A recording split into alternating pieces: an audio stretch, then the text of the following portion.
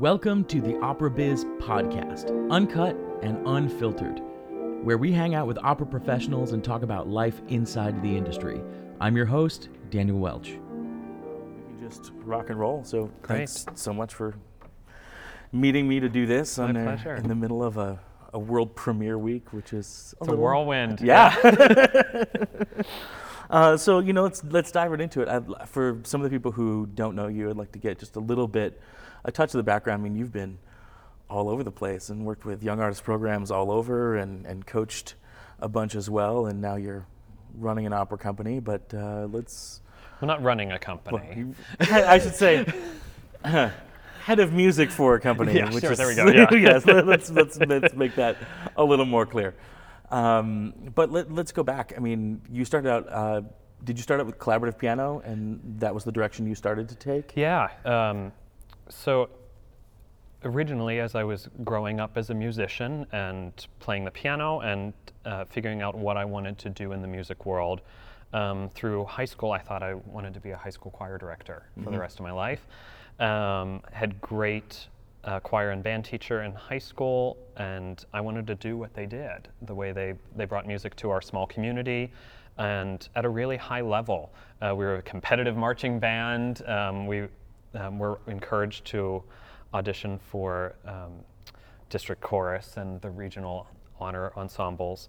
But I also loved playing piano and was looking at schools that would be piano performance and music education, which ultimately I ended up choosing Ithaca College for my undergrad. Okay. To do what would be a 4.5-year program in performance and education. I ended up cramming it into 4 and getting it done in 4. But I had the opposite direction from what most musicians are doing. I shrunk it. I was like, I'm getting this thing done. But I hadn't seen an opera before going to college, actually. We grew up going to the Pittsburgh Symphony, saw so many great soloists there as a kid, but we just didn't go to the opera. My parents didn't know it at all. I get to Ithaca College in my first week, and I'm starting to make friends with a bunch of singers at school, and they're all saying, I need a pianist for my voice lesson. Are you interested in doing that? I said, that sounds cool, I'll do that. And by the end of my second week of my freshman year, I was playing for 6 singers. Yeah. In their voice lesson every week, and we were finding time to rehearse their rep. And then it wasn't until the spring that I saw my first opera production there. It was a Die Fledermaus. And I did musical theater in high school, playing for the productions. I even was in something, I forget which one. So I got the whole idea of music on stage or music drama, but didn't know it in the operatic, more classical sense. And seeing that production and the way everything came together just made sense to me, and I fell in love with it. My junior year, Patrick Hansen, who was the opera and musical theater conductor at Ithaca at the time, heard me playing a bunch of auditions for the opera that year and asked if I wanted to play. And that's how I got my first experience with Patrick conducting was Menotti's The Consul in my junior year. And Patrick just made it really clear for me in really the first week of rehearsals what's expected of an opera pianist. And it all made sense to me, even though I didn't know much about opera or the opera world. I didn't know anything about the opera world. I just saw this as a cool opportunity in school. And as I'm finishing my junior year and moving into my senior year, faculty there are saying, you know, that you could look at graduate school for collaborative piano. And I go, what's that? Not having any idea that there's potential careers in this. I mean, I knew there were opera companies, and I knew they need pianists, but I didn't really know anything about what that would be. So I applied to a few schools, ended up applying to Cincinnati Conservatory, and I got in there for a collaborative piano master's program. And out of college, I worked a summer at the Ashland Opera Festival, which is now, I guess, Charlottesville Opera. Brian Damaris was the music director at the time. He had gone to my undergrad. He had studied with my same piano teacher. We didn't overlap there, but he offered me my first job as an apprentice pianist.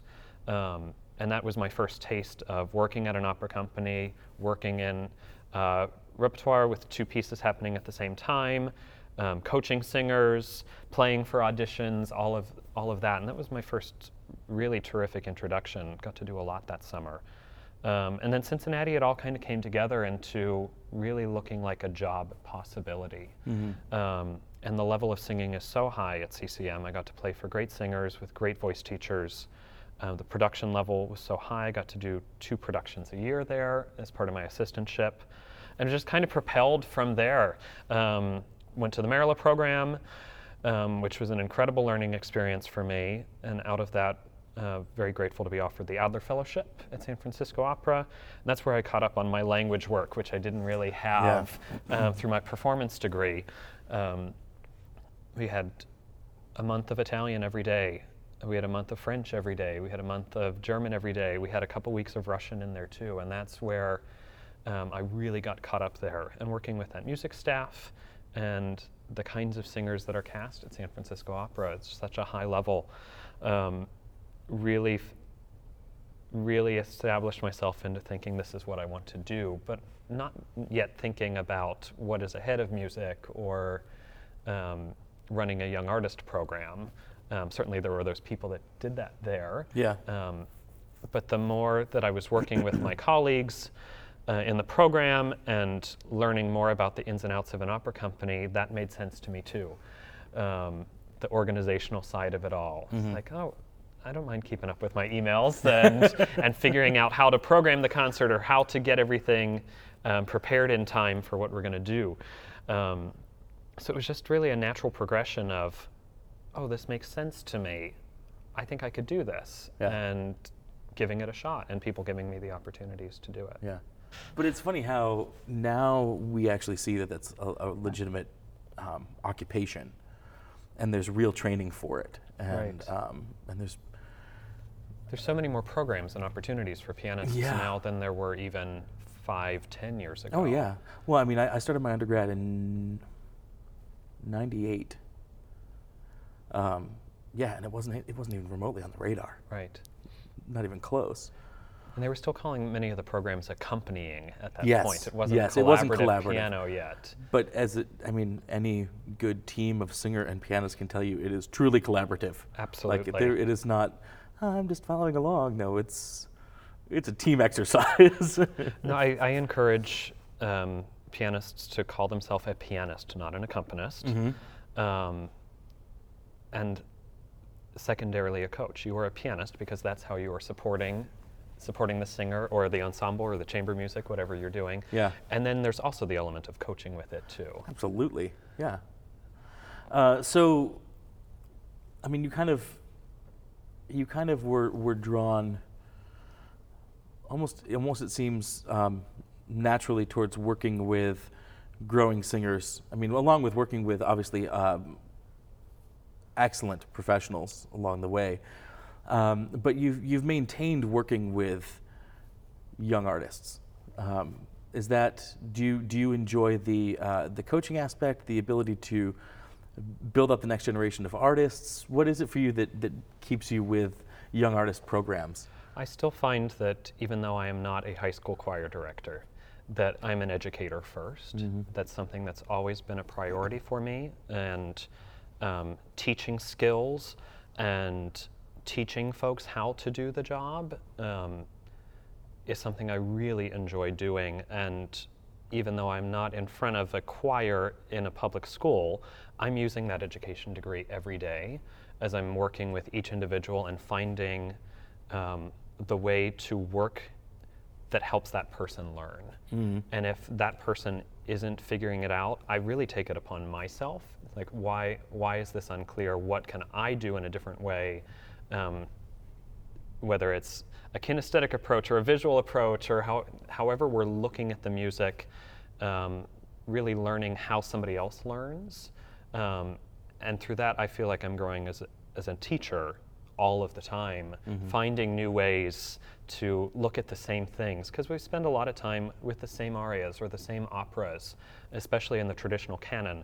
And I find I'm never bored with that. There's so much to learn about how this individual artist in front of me in a coaching or in a production is going to do it, because it's their performance. We can look to tradition, we can look to various ways of doing things, but I love finding how do you do it? How do you tell that story the best way? How do you sing it most healthily? How do you absorb the style? Any number of things along the way. I love that you said that, how do you tell the story? I see so many young singers who are put into kind of a cookie cutter, this is the way we do this, and if you stray from that, you're wrong. Whereas everybody's going to act a little bit differently. They're going to portray a character slightly different. They're going to bring something else to it, whether it's from their past or how they feel the connection to the character, and that should come out in the storytelling. I mean, I'm not saying you radically change the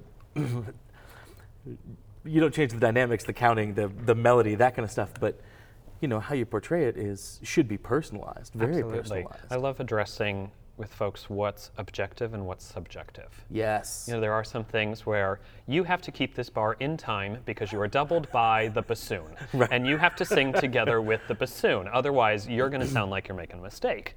But then there's plenty of other opportunities, of course, for interpretation, whether it's ornamentation or appoggiaturas or cadenzas, or also just the way that you dynamically color something. Yeah. There are things that have to be certain ways, and then there's plenty of things that don't have to be. Yeah. But making sure that there's a clear delineation of what's objective and what's subjective. Absolutely. So you did Glimmerglass, and then you also have this at Minnesota Opera. How do you treat the two differently when you have a full season and when you have kind of a truncated season? Sure. So I'm doing work for both companies all year long. Mm-hmm. Last night after the dress rehearsal, I was actually working on the program for a concert at Glimmerglass this summer that we need to get together pretty soon. So there's work for both all year. Of course, there's less for Glimmerglass through the season, and similarly, there's less for Minnesota when I'm in upstate New York in the summer. But I treat both jobs very differently, as they are very different. Mm-hmm. Looking at the programs, it's a much smaller resident artist program here. We have anywhere from 5 to 8 singers any given year, 2 pianists and a director. Whereas at Glimmerglass, we've got 40 to 45 singers and 2 or 3 pianists, 3 or 4 directors, 2 conductors, and that's all in repertory, where here we're doing things one at a time. Right. So it's very different mindsets, but also looking for high quality and ways to teach and ways to help each artist grow in the different environments that each company is. What's your schedule for Glimmerglass? I am there for about 13 weeks in the summer. I get there 3 or 4 days before the young artist singers get there, so just before Memorial Day. And then I leave a day or 2 after the artists leave. And then as soon as we're done there, we're pre-screening applications for the next round of auditions. Of course. That deadline is usually September 1st or so, sometimes a little bit earlier than that. I spend September, as we're starting the season here in Minnesota, I go home at night and spend my time on Yap Tracker going through all of the applications for the next year to determine who will hear live. And then I'm gone about half of October from here. So we are in rehearsals and performances here, but I make sure everything's covered here. Traveling for those auditions. And all the while I'm traveling for those auditions, I'm pre-screening for Minnesota because I've got 2 applicant pools to go through each year. And then we get those Glimmerglass offers out, and then it's time to hit the road again. You just go. I do, and then hit the road again for the Minnesota auditions. What I do like about the opportunity to work at both companies and do that audition and application process for both is tracking young singers and tracking young pianists and conductors and directors and seeing how they grow from audition to audition, particularly within a fall, when folks are still in their formative training, things can change very quickly. Mm-hmm. And seeing how somebody's audition can change in October to December can be vast, whether it's a change of repertoire or a technical breakthrough or whatever that is. It's amazing seeing how people can grow so quickly in 2 months. And also seeing people in different lights, because we're looking for different things in the different companies. There's True. different assignments to fill. And while we're looking for the highest level of talent for both companies, if you're not the right fach for the role that we need to fill, we can make note that we loved your audition, we hope to hear you again, but we also have to focus our attention in a different way, Right. to make sure that we fill the assignments at the highest level as well. Yeah. So there's somebody that you can see that you absolutely wish that you could have offered something for Glimmerglass, but you didn't have something, and then they turn up again for Minnesota, and they're everything that you hope and dream that you'll have in your program for the next year. It's funny. I mean, that just goes to show again and again how much the audition process, you have specific things that you need to do and you need to fill for an audition process, and why if a singer doesn't necessarily get a spot that they want for any program, company, or whatever, it may not necessarily be that performance. It may not have been their audition. Right. It may just be that you had other things that you needed to fill and they just weren't a good fit. It's nothing against their performance Absolutely. or their audition. The opportunity has to be as beneficial for the artist as it is for the company. Absolutely. Yes, that's perfectly put. You made a comment about how you kind of track singers both, through the audition process and multiple audition processes. Opera's changed quite a bit in this digital age, the information age. What grabs your attention with a singer? Absolutely. And helps you track a singer as well? Sure. When it comes to that application process, we get about double the number of applications as slots we have available to hear auditions. Just sounds pretty standard. So for Glimmerglass, for instance, we get close to 1,000 applications each year, and we can hear between 400 and 500 people live each year.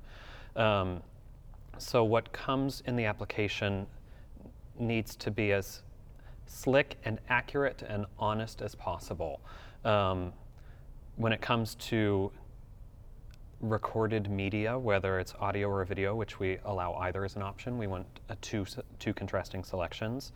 I want it to be absolutely representative of what you would sound like if I heard you in a room. Now, of course, I've got headphones on or my computer speakers, but I want it to be a good quality. That doesn't have to be a huge investment. It can be. It can be a small investment too. If you're spending a lot of money on it, it better be worth it. If you're not spending a lot of money on it, then it better be representative. I want to be able to hear the text. I want to hear a dynamic range, and I don't want it to sound like you're a million miles away. And if you're going to do video, which I love video, I love honestly that there's less opportunities to cut apart a video because of video. Absolutely. There really aren't opportunities to cut apart a video. I love seeing that visceral live performance. Yeah. Make sure that you've watched it and listened to it before you submit it. It seems so obvious, but there's so many times where I get things where that clearly hasn't happened, where there's still a conversation at the beginning or at the end or whatever it is. I mean, and that immediately makes me wonder if I can trust you to come work at my company or work in the program for the year. So as long as however you present that recording sounds good on any number of speakers, listen on various headphones, various computers, then that's good for me. Yeah. You hit a key point of the dynamic range, and there's a big difference when because I've seen this, because I do these audition videos for people. Sure. I've worked with opera singers I've been doing this with opera singers for years and years, and there's a difference in classical music with a dynamic range than there is with, say, rock music or pop music, which is overcompressed. Everything's roughly the same volume. Right. You don't have the dynamic range. And so when you're choosing your tech or choosing your producer, they have to know that it's okay to have a little white noise if you're still going to get the audio at the low end. Absolutely. Without peaking everything at the top end. Right. Because I have occasionally had clients that'll say, well, it seems a little quiet. I'm like, you didn't get to the loud part yet. Like, yeah. We know where you're going to go with this, I can't peek out the mics over here. You know, they need to hear that range, because I could compress it the hell out of it like everything else. Sure. But that's not what you want to hear. That's not what anybody wants to hear in a live performance. Right. Either. Yeah, I don't want a performance that all sounds mezzo piano, mezzo forte in between. I want the full range, because these characters singing these arias are usually in very heightened states on the greatest or worst day of their life, or at least the greatest or the worst part of the day or the best part of the day. So there are extremes. I want to hear extremes, but I also want it not to clip the mic, and I also want to still be able to hear the soft too. Right. It's a delicate balance. It's a fine line to walk. Absolutely. Then for headshot, I just want it to look like the person. Yeah. I don't grant auditions based on photos. I really don't look at the photo. I look at the resume and I take a look at the video or listen to the audio. Yeah. That's, but you're going to need that photo, so make sure it looks like you. I send out a questionnaire. I started doing this probably 4 or 5 years ago. I send out questionnaires to casting directors and management and conductors and people that are going to be working with predominantly younger singers. Yeah. And just ask them, what are you looking for media-wise from singers this year? Like, what do you want to see? And every year, it's been a super basic answer. It's been that right there. It's like, I want them to look like them. Yeah. And be like them, so that when I watch their material or I see that headshot, when they walk in the room, I can be like, oh yeah, it's the same person. Absolutely. That's it. It doesn't have to be this super glam thing. It doesn't have to be over the top. It doesn't have to be this massive, epic budget, because we all know that you can spend $2,000 on headshots alone. Absolutely. In any major city if you really want to. If you want to. You don't have to spend more than what makes you look like you, and is a good representation of who you are, and looks professional rather than just being my major pet peeves are the ivy wall and the brick wall.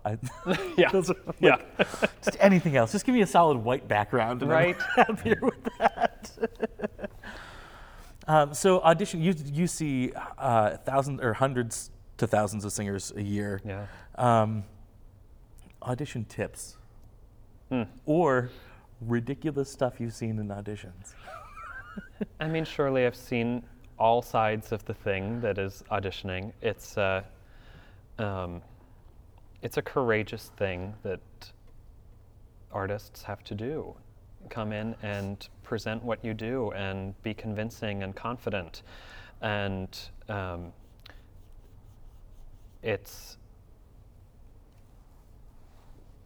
we want everybody to come in and be their best self for us. And we want to garner information in that time that we can trust somebody to come work at our company, be in our program, and do the job effectively. Walk in with confidence, really have rehearsed your material, know it inside and out. Your preparation is completely in your control. There are so many things in life and in our work that are out of our control. Mm-hmm. The one thing that is completely in control is preparation. Mm-hmm. How's your binder look for your pianist? Is everything clear? Have you coached and studied everything in a way where you can sing it on your worst day? Of course, don't do an audition if you're terribly sick either. But we've all had those auditions where we flew in and our plane was delayed 5 hours, and so we got in at 2 a.m. instead of 10 p.m. Didn't sleep a whole lot. Had to sing at 10 a.m. Right. Technique. You've got to have a technique that will sustain you through the day you wake up not feeling great, the time that your sublet is a terribly uncomfortable bed, or running late because the train had an issue, whatever it is. There's going to be so many things that get in our way. And again, your preparation and your technique. And I like to say that technique is not just how these two folds come together in our throat, but it's how you learn your music, how you study your music, how you create your routine. Mm-hmm. for your health and for your performance. Yeah. That's technique. That's Yeah. all technique. It's not what so often is the 30 minutes at the beginning of your voice lesson. Yeah. It's how you do the entirety of the job. That is technique. Come in with confidence, introduce yourself with confidence, breathe and sing, and present in a way where we know that you know what you're saying, where the story is clear, and that it's something you enjoy singing, and that it's something that's appropriate for you to be singing. Mm-hmm. I think it's also important to make sure that you don't give everything you have in those 10 minutes. Mm. If we go with the thought that you are enough, which is something we say in an encouraging way to anybody as a human being, that you are enough, that if you are unable to sing a piece after your first piece, sing it well and healthily and adjust to what's going to be different, because let's be honest, the panel is going to ask for something usually that is contrasting, Right. in style, dynamic, and range. That is what's likely to happen when you sing a role. You're going to have all kinds of moments in a role. You're going to have soft moments, you're going to have loud moments, you're going to have sustained sections, you're going to have coloratura sections, whatever it is, that you have rehearsed in a way and built your technical facility in a way that you can easily go between selections and be ready for whatever the second thing is. There may be a third thing, there may be a fourth thing. And we want, of course, we want to be wowed. What does that mean? What does that mean? It's making sure that you do justice and diligence to whatever it is. Yeah. That is sustainable and convincing. If you give us all of your guts on your first piece and then there's nothing left on the second piece, then I'm concerned that I can't trust you to last through a 6-hour rehearsal day, Yeah. or through a 13-week summer festival, or a 9-month program. Right. And gosh, I hope that anybody I hire is able to sing as long as they want to sing, Yes. in however long in their life they want to do that. Yeah. So set that up from the beginning in how you audition. Yeah. It also goes to show why when you're writing the outlines, the requirements for an audition application, why you list contrasting arias. Yeah. Is that right there? And you still see some people who don't have contrasting arias in their packet. Yeah. Like, oh, okay, so you do this thing really well. We asked for a little bit of a range so we could kind of see what your range is. And if you don't offer that from the get-go, how am I supposed to know? Absolutely.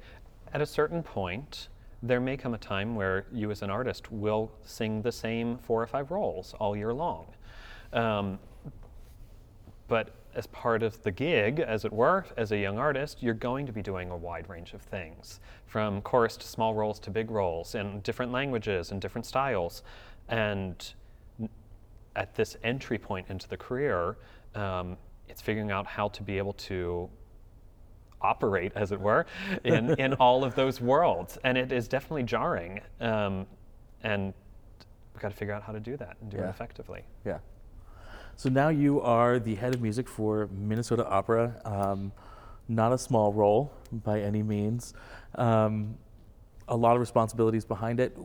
What are some of the challenges of this position? We're kind of past that economic downturn that kicked the support out from a bunch of opera companies in the early 2000s, and we're now well into the 21st century. And what are some of the challenges of dealing with a significant opera company and putting on shows with a real budget in this time frame, in this day and age, 2019? I think the farther that we get away from the years of the European migration to the United States, where they brought opera with them and wanted opera to be as part of the culture and continue the traditional canon, the farther we get away from that generation, the more work we need to do in education introducing the great classic works to a new generation of American-born individuals, and why these pieces are great, and why there's relevancy in many of the stories still, but also continuing to feed our own canon. I think this is a great time, both in the larger A-house companies as well as regional companies at all levels. There's so many new works being created, and not every opera of Verdi or Donizetti we do now. There are so many operas of those periods at Mozart, all the great composers, that we don't do anymore, that may have had a relevancy or a poignancy at that time, but certain ones have stuck for various reasons.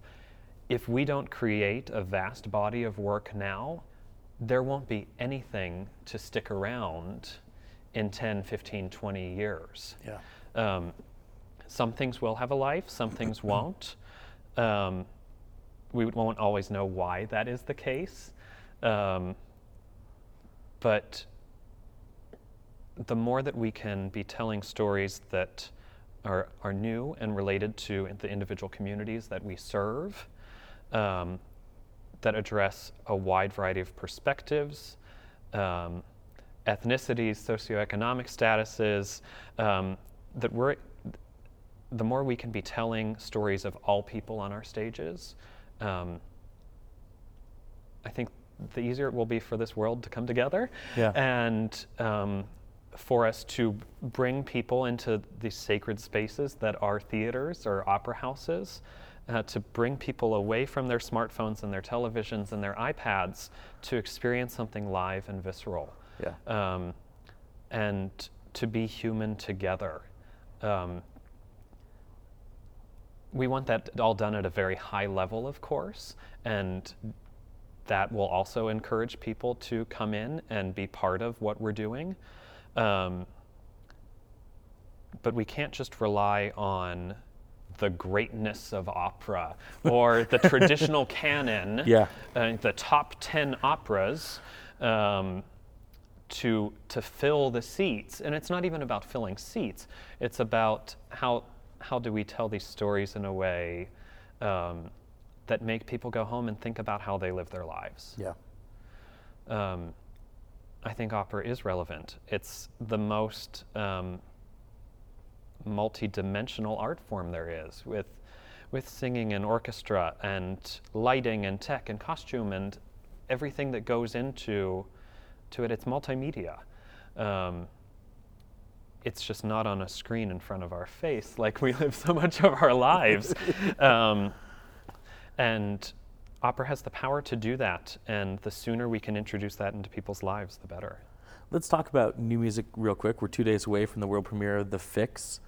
How did that particular project pop up on your radar? How did that come about to be one of the shows that you guys chose for this year? Sure. So that process all preceded my time with the company here. I think 5 or 6 years ago now is about the first time that discussions were being brewed about for this idea with this team of Joel Puckett and Eric Simonson, in discussion with our now creative advisor, but at the time artistic director Dale Johnson, who's overseen the birth of so many new works here. That's been such an important part of the heritage here. But my part coming into the process, my first week on the job was the first workshop for the piece. So all I knew is that this was a piece that the company had committed to, and I was given the score shortly before arriving, and we workshopped Act 1 in my first week. And seeing how Minnesota Opera has historically done a workshop process, seeing the way that Dale would work with the team on deciding what works and what might need a tweak, and how the singers and the music staff are part of the process of growing the piece together. Then at the end of my first season, we did a workshop of Act 2. We're now in my second season here at the company, and in the fall we had an orchestra workshop. where Joel had mostly orchestrated the piece. There were some things that didn't get finished until this round of performance time. But to see how that sound world works together, and that is just so important for everybody to experience what the actual sound world will be. We can only do so much on the piano, and Right. God knows, as a vocal coach, I spend so much time pretending to be something else, pretending to be an orchestra, pretending to be an oboe, pretending to be a string section. But now the everything coming together, seeing my 1.5 years of work coming together, but then also the 5 years of work building up to it. From big scale things to, does this scene work? Do we need to change something in this scene or the order of it? To the minutia of the double bass their score has a C natural and the bassoon has a C sharp. Which note is right? Right. And everything in between. Or to finding out in the staging process that, oh, this transition's going to take more time than we thought it was going to, or this set piece needs more time to move. So we've been adding music in some spots or cutting music in others. So the piece is still in its birthing process, as it were. And we'll set a version tonight for our opening this weekend, but who knows? There may be changes after that. It's one of the things I love about working with new music, and I always recommend if a singer or an instrumentalist and whoever can get involved with with new music, whether it's a small chamber piece or a full-blown opera, get involved, because that process is unlike anything else. Absolutely. And you see this phenomenal evolution of a project that sometimes is really slow, yes, and sometimes it's just a snowball pushed right off the edge of a cliff, and right. you're like, oh, I thought this was going to be kind of a smoother. No, oh, we're here, okay. And then even after the premiere, it still has a life. It's still, little things are tweaked, little things are changed. Absolutely. And it's not until after many, many performances that there's kind of a routine with a show, right. And or a tradition. But that tradition is created. Yeah. Just out of the process alone, right? Which is also something wild to be a part of. Yeah. Like, oh, I was there for this premiere of this. I was in this particular cast. The third time the show was done, and we made these changes, made those changes, and these things were solidified. That and being able to work with living composers, yes, is also a huge thing. Having Joel and Eric in the room is just so wonderful, and we have Eric's double perspective here because he's the librettist and the director for the piece.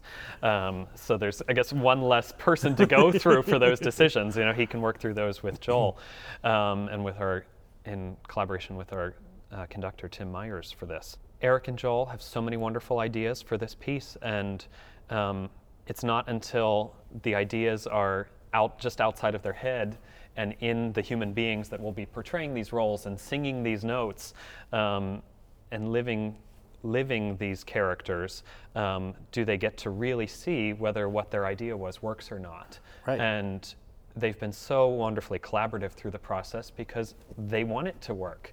And we want it to work too. And it's been a joy bouncing things back and forth, whether it's, do we change this word to be that? Do we cut out the bassoon playing this here? Do we change this articulation to bring this moment to life in a different way? There's so many different ways, the underbelly of it all, to make it come off the page. And so much of my responsibility as head of music is not only preparing the singers and making sure that they know their music well and that they're comfortable and that everything's working there, but that the materials that we leave behind reflect what we think is the best way to tell this story, yeah, and to sing this story and to have it played and performed. That our articulation markings and down to our spellings, to every aspect of it. Or as a vocal coach, that the piano vocal score best reflects what the singers will hear from the orchestra. Mm-hmm. Certainly we had the piano workshops before the orchestra workshops, so right. Joel can be imagining what he's going to orchestrate, but it's not until he really sits down and writing for those winds and those brass and the strings and the great percussion writing we have in this piece too, does he really know what that will be. So now we've been doing a lot of work on our music staff, looking at that orchestra score and going through what he had originally envisioned in the piano score, and it's like, Joel, this bar doesn't match up anymore. And that's okay. Yeah. It's like, okay, well, this is what you want. Or, oh, Sibelius made, or whatever software, made an error, and it's actually supposed to be what it was in the piano score. So having Joel here to go through and talk through all of those minute details along the way, hopefully we will leave behind for the publisher and then future performances of this the most accurate representation of what we want the piece to be. Yeah. It's fun to perform pieces that are 200 plus years old, but I always found it invigorating to work on something right from the get-go. Absolutely. Right from the very beginning. And I'm really glad that you guys do have such a tradition of launching new pieces and doing world premieres and that kind of thing. Out of the hundreds of operas that we know, how many thousands were done that are no longer done? Sure. And if we want to perpetuate new music, we have to be putting on as many as possible. And now we don't know that they're all going to be gold right from the get-go. But if we don't try, it's just going to disappear. It's no different than the movie industry. Yeah. It's no different than television series. It's the same thing. Yep. And we can go back and watch The Wizard of Oz. We can watch Gone with the Wind, any of those, the Hitchcock films, whatever they are. Yeah. We're not watching every single one of those still. Right. We've got to keep creating and create for now. Yeah. And then we'll see what sticks. Yeah, exactly. That's exactly And it. if it doesn't stick, that might be okay. And if Right. it does stick, that's great too. Right. But let's live to our fullest now and create with the people that we are living on this planet with. Yeah. It's a great spot to end right there. I know you're super busy, so we got to wrap up. But that's wonderful. Thanks so much for taking the time. My pleasure. Thank you so much. Having this conversation. For more information about today's guest, visit our website at operabizpodcast.com. Don't forget to subscribe to our show with 2 interview episodes and 2 social media soundbites each month. You can find me directly on Instagram at @thebeardandlens, and the podcast Instagram is @operabiz. Thanks for listening to the Opera Biz Podcast.